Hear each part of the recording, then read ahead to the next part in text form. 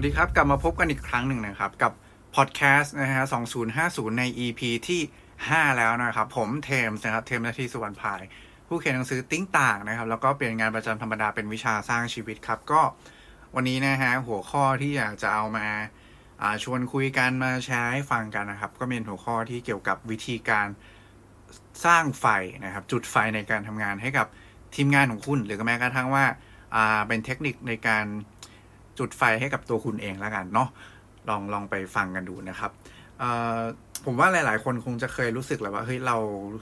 าหมดไฟในการทำงานหรือว่าเราอาจจะเห็นว่าอาจจะได้ยินน้องๆหลายๆคนหรือว่าทีมงานของเราอะไรเงี้ยครับก็บอกว่าหมดไฟในที่ทำงานรู้สึกว่าสิ่งที่เคยชอบแบบมันไม่ได้ชอบแล้วอะไอ้ที่เคยคิดว่าอยากตื่นมาทำงานอยากทำให้มันดีขึ้นเนี่ยมันก็ไม่รู้สึกว่าเราอยากตื่นขึ้นมารีบมาทำงานขนาดนั้นนะครับแบบบางคนอาจจะถึงขนาดว่าเฮ้ยเมื่อไหร่จะถึง5 โมงเย็นสักทีจะได้รีบกลับบ้านนะครับหรือว่าหลายๆครั้งเนาะต่อให้บางทีแบบหัวหน้าเอารีวอร์ดมาบอกว่ามาคอนวินมากระตุ้นคุณให้ทำงานให้ได้เพอร์ฟอร์แมนซ์ที่ดีขึ้นโดยการให้รีวอร์ดอย่างเงี้ยหรือแม้กระทั่งว่าเขาแบบกำหนดโทษไว้ก็ได้นะครับใช้วิธีการลงโทษเพื่อให้คุณแบบรู้สึกว่าต้องกระตือรือร้นในการทำงานมากขึ้นนะครับคือต่อให้มันมีเรื่องพวกนี้เข้ามาหลายครั้งเราก็อาจจะแบบมีพลังคึกนะฮะกลับมาได้ช่วงระยะเวลาหนึ่งเนาะแต่ว่าพอผ่านไปสักพักหนึ่งนะครับไอ้ไฟที่เคยถูกปลุกขึ้นมาจากเรื่องรีวอร์หรือแม้กระทั่งกลัวถูกทำโทษกลัวถูกตัดเงินเดือนหรือ whatever อะไรเหล่านั้นนะครับที่เคยถูกสร้างขึ้นมามันก็หายไปอีกแหละนะฮะผมอ่านหนังสือเล่มหนึ่งนะครับชื่อว่า Drive เขียนโดยคุณแดเนียลพิงค์นะครับคุณแดเนียลพิงค์เขาเล่าไว้ในหนังสือแล้วว่ามันมีผลการศึกษาเกี่ยวกับmotivation นะครับการสร้างแรงกระตุ้นสร้างแรงจูงใจนะครับโดยจริงๆแล้วเนี่ยถ้าเราใช้วิธีการสร้างแรงกระตุ้นโดยการให้รางวัลหรือว่า reward เนี่ยนะครับคนที่ถูกกระตุ้นเนี่ยอาจจะพยายามทำสิ่งนั้นให้สำเร็จมากขึ้นก็จริงครับแต่ว่าถ้าเราใช้วิธีการเหล่านี้บ่อยๆครับหลายครั้งเนี่ยผลลัพธ์ที่ดีโอเคมันเกิดนั่นแหละแต่ว่าสุดท้ายนะครับมันอาจจะทำให้เราหมดไฟในสิ่งที่ทำไปเลยนะครับแล้วก็รู้สึกว่าสิ่งที่ทำเนี่ยมันไม่ได้ทำให้เรามีความสุขมากสักเท่าไหร่นะครับเพราะอะไรรู้ไหมฮะก็เพราะเราโฟกัสไปที่ผลลัพธ์หมดเลยครับจนหลายๆครั้งเราลืมไปว่าเรื่องระหว่างทางที่เราต้องทำมันคืออะไรมันตอบโจทย์เราไหมมันเป็นยังไงนะครับคำถามก็เลยกลับมาอยู่ที่ว่าแล้วเราจะแก้ปัญหาเรื่องนี้กันยังไงดีนะครับในเมื่อวิธีการทางจิตวิทยาในการแบบสร้างแรงกระตุ้นแบบเดิมๆเนี่ยไม่ว่าจะเป็นการให้รางวัลหรือว่าการลงโทษเนี่ยมันอาจจะใช้ไม่ค่อยได้แหละนะครับถ้าเราใช้กันมันเป็นจนเรื่องแบบปกติใช้ต่อเนื่องเนี่ยอะไรที่มันเคยเป็นเรื่องที่มันพิเศษมันจะกลายเป็นเรื่องธรรมดาขึ้นมานะครับเพราะฉะนั้นเนี่ยเราก็เลยมาเขาก็เลยคุยต่อไปว่าจริงๆแล้วในการทำงานเนี่ยมันต้องมี3ปัจจัยสำคัญครับที่จะทำให้ทีมงานของเราหรือแม้กระทั่งว่าตัวเราเองเนี่ยสามารถมีแรงกระตุ้นในการทำงานได้อย่างต่อเนื่องฮะเนาะแล้วเรามาดูกันว่าอะไรคือ3ปัจจัยนั้นนะครับอย่างแรกเลยนะครับคุณแดเนียลพิงค์เขาใช้คำว่า autonomy ครับเทมแปลเป็นไทยในภาษาตัวเองตามที่เข้าใจแล้วก็อ่านมาแล้วกันเนาะแล้วก็รวมถึงเรื่องที่เจอมาในการทำงานแล้วกันครับเทมว่า autonomy เนี่ยมันคือการที่เราให้อิสระในการคิดนะครับตัดสินใจแล้วก็ลงมือทำในสิ่งที่ตัวเองคิดได้อย่างเหมาะสมนะครับคือจริงๆแล้วในทางจิตวิทยาเนี่ยมนุษย์นะครับจะรู้สึกดีเสมอแหละเวลาที่เราสามารถควบคุมชีวิตของตัวเองได้มันเป็นเซนส์ที่อยู่ในตัวมนุษย์เลยครับเพราะฉะนั้นเหมือนกันนะครับการงานก็ไม่ต่างกันนะครับการมีอิสระในการทำงานเนี่ยจะทำให้เราสามารถที่จะรู้สึกว่าเรามีความสามารถในการควบคุมการทำงานของตัวเองควบคุมทิศทางควบคุมชีวิตของตัวเองนะครับการที่เราให้เขาเรียกอะไรให้โอกาสในการที่ให้เขาได้ทำตามสิ่งที่ตัวเองคิดเนี่ยหลายครั้งมันนำมาซึ่งความคิดสร้างสรรค์ครับในการสร้างนวัตกรรมใหม่ๆเพราะว่าคุณไม่ได้ไปตีกรอบเขาคุณให้โอกาสเขาได้ทดลองทำคุณอาจจะทำหน้าที่เป็นคนแค่ไกด์คอย facilitate ซึ่งนี่คือหน้าที่ของ leader ยุคใหม่นะครับไม่ใช่ leader ที่ อาจจะคุ้นเคยกับการทำ micro management ก็คือการเข้าไปนั่งคอยถามคอยสั่งทุกขั้นตอนคอยพูดยังไงเดียคอยควบคุมแล้วกันทุกขั้นตอนแบบละเอียดยิบอันนี้เขาเรียกว่า micro management ซึ่งผมบอกตรงๆว่าคนรุ่นใหม่อาจจะไม่ชอบแหละนะครับแล้วก็ยกตัวอย่างแล้วกันบริษัทที่มีความโดดเด่นในด้านของการสร้างนวัตกรรมโดยใช้ออโตโนมีนะครับก็ต้องยกตัวอย่างบริษัทระดับโลกเช่น Google แล้วกันนะครับ Google ก็นำหลักการ motivation by autonomy เนี่ยไปใช้ครับโดยวิธีการก็คือว่าเขาอนุญาตให้พนักงานใช้เวลา 20% ของตัวเองครับในการคิดค้นแล้วก็ลงมือทำโปรเจกต์ที่ตัวเองสนใจได้อย่างอิสระนะครับซึ่งหลายๆครั้งเนี่ยโปรเจกต์พวกนี้มันก็กลายมาเป็นผลิตภัณฑ์ที่บางทีมันก็โผล่ขึ้นมาแล้วก็พวกเราใช้กันอยู่ทุกวันนี้จนเคยชินแล้วอย่างง่ายๆเลยครับ Gmail อย่างเงี้ยฮะหรือว่า Google Map นั่นเองนะครับ Google Map หรือว่า Gmail ที่พูดถึงเนี่ยมันเกิดมาจากเป็นไซต์โปรเจกต์อะครับเป็น 20% ของการใช้เวลาของพนักงานใน Google นะครับคำถามก็คือว่าแล้วถ้าคุณไม่ได้อยู่ในจุดที่จะกำหนดนโยบายในการทำงานอะไรแบบนี้ได้ครับคุณจะทำยังไงผมแนะนำเป็นประมาณนี้แล้วกันคือว่าอยากให้เราลองเอาหลักการพวกนี้ครับไปปรับใช้ในการทำงานร่วมกับทีมงานของตัวคุณเองก่อนนะครับถ้าคุณเป็นหัวหน้าทีมก็อย่าไปพยายามควบคุมการทำงานของทีมในทุกๆขั้นตอนนะครับอย่าไปไมโครแมネจเมนต์มากให้โอกาสเขาได้ทดลองสิ่งที่ตัวเองคิดให้เขาได้เสนอไอเดียนะครับให้เขาได้ทดลองผิดพลาดนะฮะวงเล็บนะครับวงเล็บในข้อแม้ว่าระดับความผิดพลาดนั้นนะคุณสามารถควบคุมได้อยู่นะครับนี่คือทริคอย่างหนึ่งคือคุณอาจจะต้องให้เขาทำงานที่สำคัญแหละแต่งานสำคัญเหล่านั้นนะครับคือถ้ามันพลาดมันต้องอยู่ในระดับที่คุณสามารถควบคุมผลกระทบของมันได้เนาะนี่คือหนึ่งในวิธีการนะครับแล้วก็พยายามรับฟังไอเดียใหม่ๆนะครับช่วยเขาคิดต่อยอดละกันนะครับให้เขาได้อย่าไปปฏิเสธไอเดียเขาอย่างสิ้นเชิงพยายามคิดต่อยอดถามคำถามให้เขา develop ไอเดียที่ดีขึ้นกว่าเดิมพูดง่ายๆมันคือการทำการโคชชิ่งนะครับหรือว่าคอยเป็นคน facilitate ในการทำงานของเขาอะไรนะครับหรือว่ายกตัวอย่างเช่นถ้าจะให้เขาเป็นคนถ้าเราพูดกันถึง due date ในการส่งงานเนาะคุณก็อย่าไปกำหนดให้เขาครับก็ให้เขาพูดมาเองเลยว่าเขาจะส่งงานเมื่อไหร่นะครับวันไหนเวลากี่โมง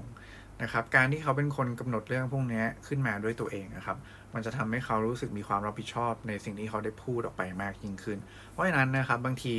เรื่องพวกนี้เนี่ยการที่จะเริ่มมันอาจจะไม่ได้ต้องการนโยบายใหญ่ๆอะไรจากเบื้องบนมากขนาดนั้นนะครับคุณสามารถเอาคอนเซปต์เนี้ยไปทดลองทำนะครับ motivation by autonomy ไม่ใช่ economy นะครับ motivation by autonomy ขึ้นมานะครับโดยเอาไปทดลองใช้กับทีมงานของคุณได้เนาะหรือว่าลองเอาเรื่องนี้ไปให้หัวหน้าคุณฟังก็ได้นะครับเป็นอีกวิธีการหนึ่งนะครับนี่คือข้อแรกเนาะข้อที่2ครับ mastery นะครับ mastery หมายความว่าอะไรหมายความว่าเป็นความต้องการที่จะต้องพัฒนาตัวเองให้เก่งขึ้นให้ตัวเองเติบโตนะครับซึ่งพอเราพูดถึงเรื่องนี้มันก็กลับไปเรื่องธรรมชาติของมนุษย์อีกเหมือนกันเราว่ามันเป็นเรื่องปกติเลยเนาะที่เราจะรู้สึกดีครับเสมอเวลาที่ได้รู้ว่าตัวเองเติบโตขึ้นเก่งขึ้นทำอะไรสักอย่างได้ดีขึ้นอย่างเงี้ยหรือว่าคุณเติบโตในการทำงานคุณจะรู้สึกแฮปปี้มีความสุขแล้วก็ภูมิใจในตัวเองนะครับแต่ว่าเวลาเราพูดถึงสิ่งที่เป็นเรื่องของการพัฒนาตัวเองเนี่ยหลายๆครั้งนะครับคุณต้องเข้าใจก่อนเลยว่างานที่จะทำให้คุณเก่งขึ้นไม่ใช่งานที่คุณไปแล้วคุณแบบทำได้ง่ายๆทำได้แบบสบายๆอย่างเงี้ยงานพวกนี้ไม่เคยทำให้คุณเติบโตขึ้นนะครับมันต้องเป็นงานที่มันต้อง challenge คุณในระดับหนึ่งเลยทีเดียวนะครับคำถามคือว่าแล้วมันต้องยากขนาดไหนกันนะครับผมมีเรื่องหนึ่งที่มาเล่าให้ฟังละกันคือตอนเด็กๆนะครับทุกคนคงเคยได้ยินนิทานเรื่องหนึ่งชื่อว่า Goldilocks กับหนูน้อยผมทองใช่ไหมไม่ใช่ Goldilocks หนูน้อยผมทองนะครับกับหมี3ตัวนะฮะซึ่งเป็นเรื่องเกี่ยวกับเด็กหญิงผมทองคนหนึ่งนะครับซึ่งเดินเข้าไปเจอบ้านของครอบครัวหมี3ตัวที่อยู่ในป่าครับแต่ปรากฏว่าพอเข้าไปในบ้านเนี่ยก็ไม่มีใครอยู่เลยครับแล้วก็ไอ้บนโต๊ะกินข้าวเนี่ยก็ยังมีชามข้าวโอ๊ตนะครับตั้งอยู่3ชามเด็กหญิงก็แบบเฮ้ย น่ากินใช่ไหมฮะเราเห็นสิ่งนี้แล้วมันก็ยั่วยวนเราเธอก็เลยตัดสินใจว่าเธอไปเอาช้อนมาครับมาตักข้าวโอ๊ตใส่ปากทีละชามนะฮะโดยเริ่มจากชามแรกก่อนปรากฏว่าเธอตักชามแรกใส่ปากครับสิ่งที่เกิดขึ้นคือมันร้อนเกินไปนะครับมันกินไม่ได้เนาะเธอก็เลยลองชามที่2ต่อดูปรากฏว่าลองกินปุ๊บเฮ้ยมันก็เย็นเกินไปไม่อร่อยนะครับก็เลยไปถึงคิวของชามสุดท้ายฮะปรากฏว่าโอ้โหตักเข้าปากปุ๊บทุกอย่างมันพอดีกันเลยนะครับรสชาติอร่อยนะฮะความร้อนก็คืออุ่นๆกำลังดีนะครับไม่ต้องบอกก็ทุกคนก็คงพอรู้อยู่แล้วว่าเธอกินข้าวโอ๊ตชามที่3เนี่ยจนหมดชามเลยนะครับความยากในการทำงานเนี่ยมันก็เหมือนกับข้าวโอ๊ต3ชามนั้นครับยากเกินไปเนี่ยก็กินไม่ได้นะไม่อยากกินต่อนะฮะพอนะครับง่ายเกินไปก็จืดชืดน่าเบื่อไม่น่ากินนะครับความยากในระดับที่พอดีต่างหากนะครับไม่ยากเกินไปไม่ง่ายเกินไปทำให้คุณรู้สึกสนุกในขณะที่คุณเรียนรู้ได้ challenge ตัวเองในระดับที่ไม่ได้ทำให้คุณแบบหนักหนาสาหัสแบบไม่รู้เรื่องอะไรมาก่อนเลยอะไรเงี้ยนะครับได้พัฒนาตัวเองมากขึ้นได้พยายามแก้ไขปัญหาได้โดยที่คุณยังคงสนุกแล้วก็ไม่ท้อแท้จนหมดไฟไปก่อนเพราะว่ามันไม่ได้ยากมากจนเกินความสามารถของคุณนะครับนี่คือวิธีการแล้วกันในการลองคิดงานในการลองมอบหมายงานโปรเจกต์อะไรบางอย่างให้กับทีมงานของคุณนะครับหรือกระทั่งว่าตั้งโปรเจกต์ขึ้นมาให้กับตัวคุณเองก็ได้นะครับมันก็จะทำให้คุณเนี่ยมีไฟแล้วก็สนุกในการทำงานอยู่มากขึ้นจริงๆแล้วมีวิธีการหนึ่งครับก็คือการตั้งคำถามดีๆให้กับตัวเองนะครับผมยกตัวอย่างสัก2คำถามแล้วกันคำถามแรกนะฮะมันมีทักษะไหนบ้างที่มันสำคัญสำหรับอนาคตของคุณซึ่งคุณอยากจะพัฒนามันบ้างนะครับนี่คือคำถามแรกคำถามที่2นะก็ลองคิดต่อไปครับว่าแล้วไอ้ทักษะที่คุณว่าเหล่านี้นะครับคุณจะใช้งานที่คุณกำลังทำอยู่ตรงหน้าของคุณเนี่ยนะครับในการเรียนรู้ทักษะที่ว่าได้ยังไงผมบอกตามตรงนะครับในการทำงานปัจจุบันเนี่ยถ้าคุณเป็นพนักงานประจำนะครับคุณมี facility ทุกอย่างพร้อมหมดเลยหน้าที่ของคุณคือแค่พยายามใช้ facility ที่เขาเอามาให้คุณเต็มที่เนี่ยทำไงก็ได้ให้คุณเนี่ยทำงานได้ส่งมอบผลลัพธ์ที่ดีต่อองค์กรได้ในขณะเดียวกันก็ทำให้คุณได้ฝึกฝนเรียนรู้และกลายเป็นคนที่ดีขึ้นซึ่งนี่คือโรงเรียนที่ช่วยฝึกให้คุณเติบโตในด้านของความสามารถให้กับตัวเองได้นะครับแถมพูดตามตรงนะฮะคุณก็ยังได้รายได้เข้ามาด้วยถูกไหมครับเนี่ยนี่คืออีกมุมมองหนึ่งในการมองการพัฒนาตัวเองในการทำงานก็ได้ครับลองมองมุมนี้เนาะเพราะฉะนั้นเนี่ยไม่ต้องรอให้ใครมาท้าทายคุณเอางานยากๆมาให้คุณอะไรหรอกนะครับคุณพยายามเรียนรู้มันได้ด้วยตัวคุณเองแหละแค่คุณต้องตั้งโจทย์ให้กับตัวเองให้ได้นะครับนี่คือข้อที่2นะครับ mastery และข้อสุดท้ายครับ purpose purpose คืออะไรคือการเข้าใจเป้าหมายในการทำงานจริงๆเขาเอามาอยู่ข้อ3เนาะแต่ผมกับคิดว่า purpose เนี่ยน่าจะเป็นสิ่งที่สำคัญที่สุดในการทำงานด้วยซ้ำครับเพราะผมเชื่อว่าคนยุคใหม่แล้วกันเราอยากจะรู้สึกเป็นส่วนสำคัญในการสร้างอะไรบางอย่างที่มันยิ่งใหญ่กว่าตัวเองเพราะฉะนั้นเนี่ยเวลาเราเข้าไปอยู่ในองค์กรอะไรก็แล้วแต่ที่มีค่านิยมมีความเชื่อมีวิชั่นที่หรือว่ามี purpose ในการทำธุรกิจเนี่ยที่ตรงกับความคิดของเราตรงกับความเชื่อของเราเนี่ยผมเชื่อว่าถ้าเราสื่อสารเรื่องนี้เข้าด้วยกันเยอะๆครับทำให้ทุกคนเข้าใจว่าเรากำลังทำประโยชน์อะไรให้กับลูกค้าอยู่ทำประโยชน์อะไรให้กับครอบครัวของเขาคนในชีวิตประจำวันของเขาทุกธุรกิจบนโลกเนี่ยมันเกี่ยวข้องกับคนในครอบครัวของเขาเสมอนะครับเพราะฉะนั้นผมว่าเราต้องคุยกันเรื่องนี้ตั้งแต่แรกให้ดีๆด้วยซ้ำนะครับว่า purpose ของงานที่เราทำคืออะไรไม่ใช่แค่เรารู้แค่ว่าเฮ้ยเราเข้าไปไม่ใช่รู้แค่ job description ผมว่าเท่านั้นไม่พอหรอกนะครับเราต้องรู้ว่าไองานที่เราทำat the end ปลายทางแล้วครับมันสร้างประโยชน์ยังไงต่อคนรอบตัวสังคมประเทศหรือว่าครอบครัวของเขาบ้างนะครับผมว่าเนี่ยคือคีย์สำคัญมากเนาะเพราะนั้นคุณต้องพยายามสื่อสารเรื่อง purpose ให้เข้าใจนะครับหรือแม้กระทั่งถามตัวเองก่อนเลยด้วยซ้ำว่าไอ้สิ่งที่คุณทำอยู่ตรงหน้าเนี่ยนะฮะคุณทำมันไปทำไมวิชั่นขององค์กรคุณคืออะไรครับ ผมว่านั่นคือคำตอบนะบางทีคุณอาจจะต้องกลับไปนั่งดูวิชั่นขององค์กรคุณให้ดีๆครับว่าองค์กรคุณทำอะไรอยู่กันแน่นะครับแล้วมิชชั่นองค์กรคุณเขาอยากจะนำพาองค์กรคุณไปเป็นยังไงไปสร้างอะไรบ้างนั่นนะครับคือสิ่งที่คุณกำลังทำนั่นนะครับคือประโยชน์ที่คุณกำลังสร้างเพื่อคนบนโลกนี้เพื่อคนในครอบครัวหรือเพื่อคนที่คุณรักนะครับ Purpose สำคัญมากผมว่าอาจจะเป็นสิ่งที่สำคัญที่สุดเลยซ้ำที่จะช่วยทำให้คนหรือว่าใครก็แล้วแต่เนี่ยยังคงอยู่กับองค์กรไปอย่างต่อเนื่องยาวนานเนาะและนี่ก็คือ3ข้อสำคัญครับที่เป็นแรงวิธีการในการสร้าง motivation ให้กับการทำงานให้กับผู้คนนะครับสรุปอีกครั้งหนึ่งนะครับมีอยู่3ข้อด้วยกันนะครับข้อแรกก็คือ autonomy นะฮะ autonomy ก็คือว่าการที่ให้อิสระในการคิดตัดสินใจแล้วก็ลงมือทำครับในข้อแม้ว่ามันผลที่มันเกิดขึ้นถ้ามันมีโอกาสที่มันผิดพลาด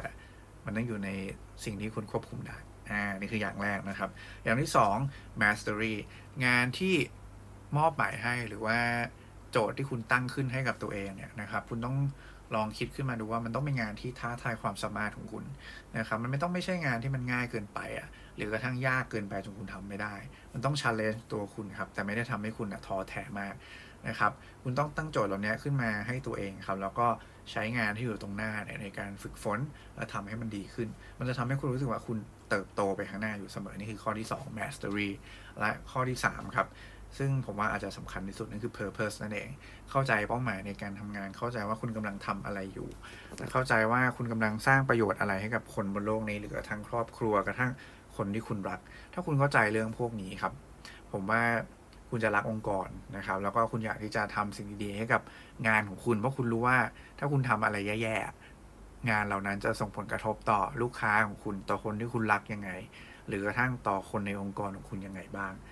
เนาะผมว่านี่คือ3ข้อที่สำคัญครับที่จะช่วยสร้างแรงกระตุ้นแล้วก็